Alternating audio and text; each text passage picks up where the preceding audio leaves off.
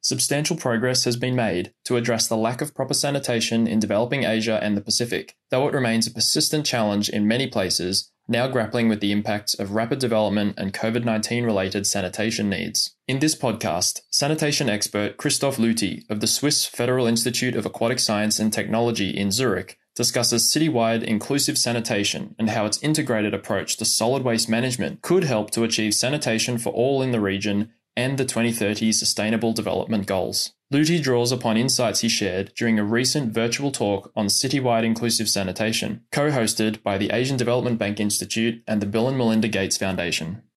The world community is way behind in providing equitable sanitation access around the world. And this is especially true for dense urban and informal settlements. Providing services for these areas is a real uphill challenge, and one of the reasons for the backlag in achieving this for sanitation.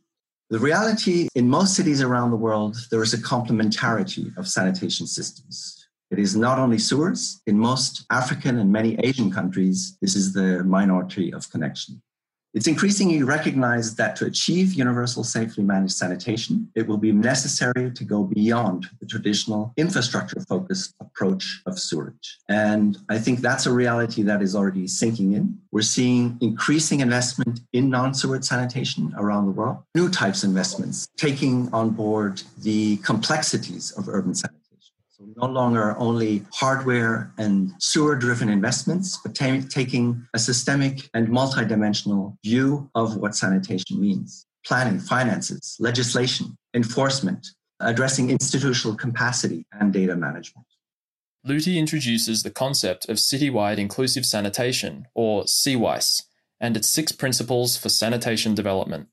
CWISE is an approach to urban sanitation where all members of the city have equitable access to adequate and affordable improved sanitation services through appropriate systems of all scales, sewered and non-sewered, without any contamination to the environment along the entire sanitation value chain. The Manila Conclave actually came up with these 6 principles that define and outline what CWISE is all about. Number 1, and most important, is equity, meaning that everyone in an urban area, including communities marginalized by gender, social, and economic reasons, benefit from equitable, affordable, and safe sanitation services. Secondly, environmental and public health, that human waste is safely managed along the entire sanitation service chain, starting from containment to reuse and disposal. Thirdly, the mix of technologies. A variety of sewered and non-sewered sanitation solutions coexist in the same city depending on contextual appropriateness and resource recovery potential. Fourthly, the planning, the comprehensive planning that we've mentioned before, inclusive and holistic with participation of all stakeholders, including the users and political actors. Fifth, monitoring and accountability. Authorities operate with a clear, inclusive mandate, performance targets, monitoring requirements, human and financial resources, and accountability. And then 6, the mix of business models, stating that there is also an important role for the private sector to play for sanitation services through a range of different business models, funding sources, and financial mechanisms. Effective urban sanitation depends on a fully functional service chain that captures, removes, and hygienically disposes of excreta. And this applies not only for sewer, but of course also for the non-sewered on-site sanitation systems. This will include individual services that are provided to individual users, but also shared public services or public goods that are provided at community and public level. Lüthi goes on to explain the alignment between the pursuit of citywide inclusive sanitation and the Sustainable Development Goals, or SDGs. Of course, SDGs play a very prominent role here. The change from the Millennium Development Goals have changed the way of thinking from access to sanitation only at toilet level to a more comprehensive, safely managed sanitation for all. This is definitely one of the bases of thinking that guides citywide inclusive sanitation. CWISE also takes up new tools and approaches like risk assessments that show the three main sources of badly managed human waste, from toilets through semi-functional and underutilized sewerage systems to deficient on-site facilities in informal manual emptying, unregulated tankers, and of course also ineffective treatment of on-site waste. And last but not least, the dense and challenging environments where fecal sludge is not managed and contributes to the contamination of the residential environment.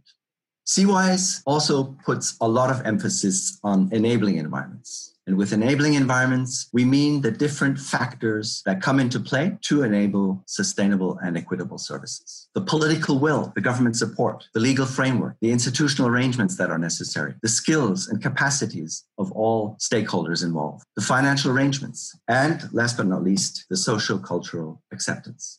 The realization that enabling environment is not only at government level, at top government level, with policy and coordination or capacity building, regulation and legislation, but is important at all levels of where these projects are being implemented, from local governance to community engagement.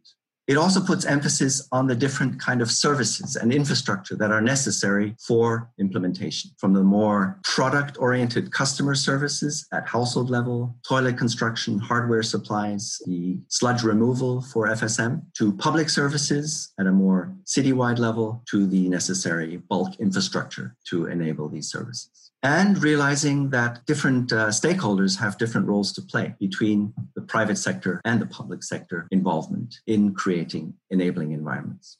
CWISE also recognizes the complementarity of systems. This is the realization that there will always be a mix of different systems in these cities. Conventional sewers, for example, where the economy of scale works, like the central business district, or decentralized systems in areas dictated by topography or with lower population density. And of course, fecal sludge management in areas where access is an issue. Example given in the slums and peri-urban regions that will not be served by pipe systems for decades to come. Ludi concludes by highlighting a key challenge to implementing citywide inclusive sanitation and steps being taken to address it. Even though citywide inclusive sanitation is gaining traction across funding vehicles, across banks, there are definitely gaps. And one of the gaps that we've identified is that the consultants that are supposed to implement and plan these projects lack the knowledge and experience. So a lot of the project conception, design, and implementation supervision that we've seen in the last few years are often poor. Delivery is thus slow and has limited impact. Therefore, consultants need to develop new knowledge and new skills. We are planning a course offer together with ADB Institute, geared for private consultants who are planning to design, supervise, implement citywide inclusive urban sanitation services. This has been Asia's Developing Future, brought to you by the Asian Development Bank Institute in Tokyo. See the show notes for the transcript and related material.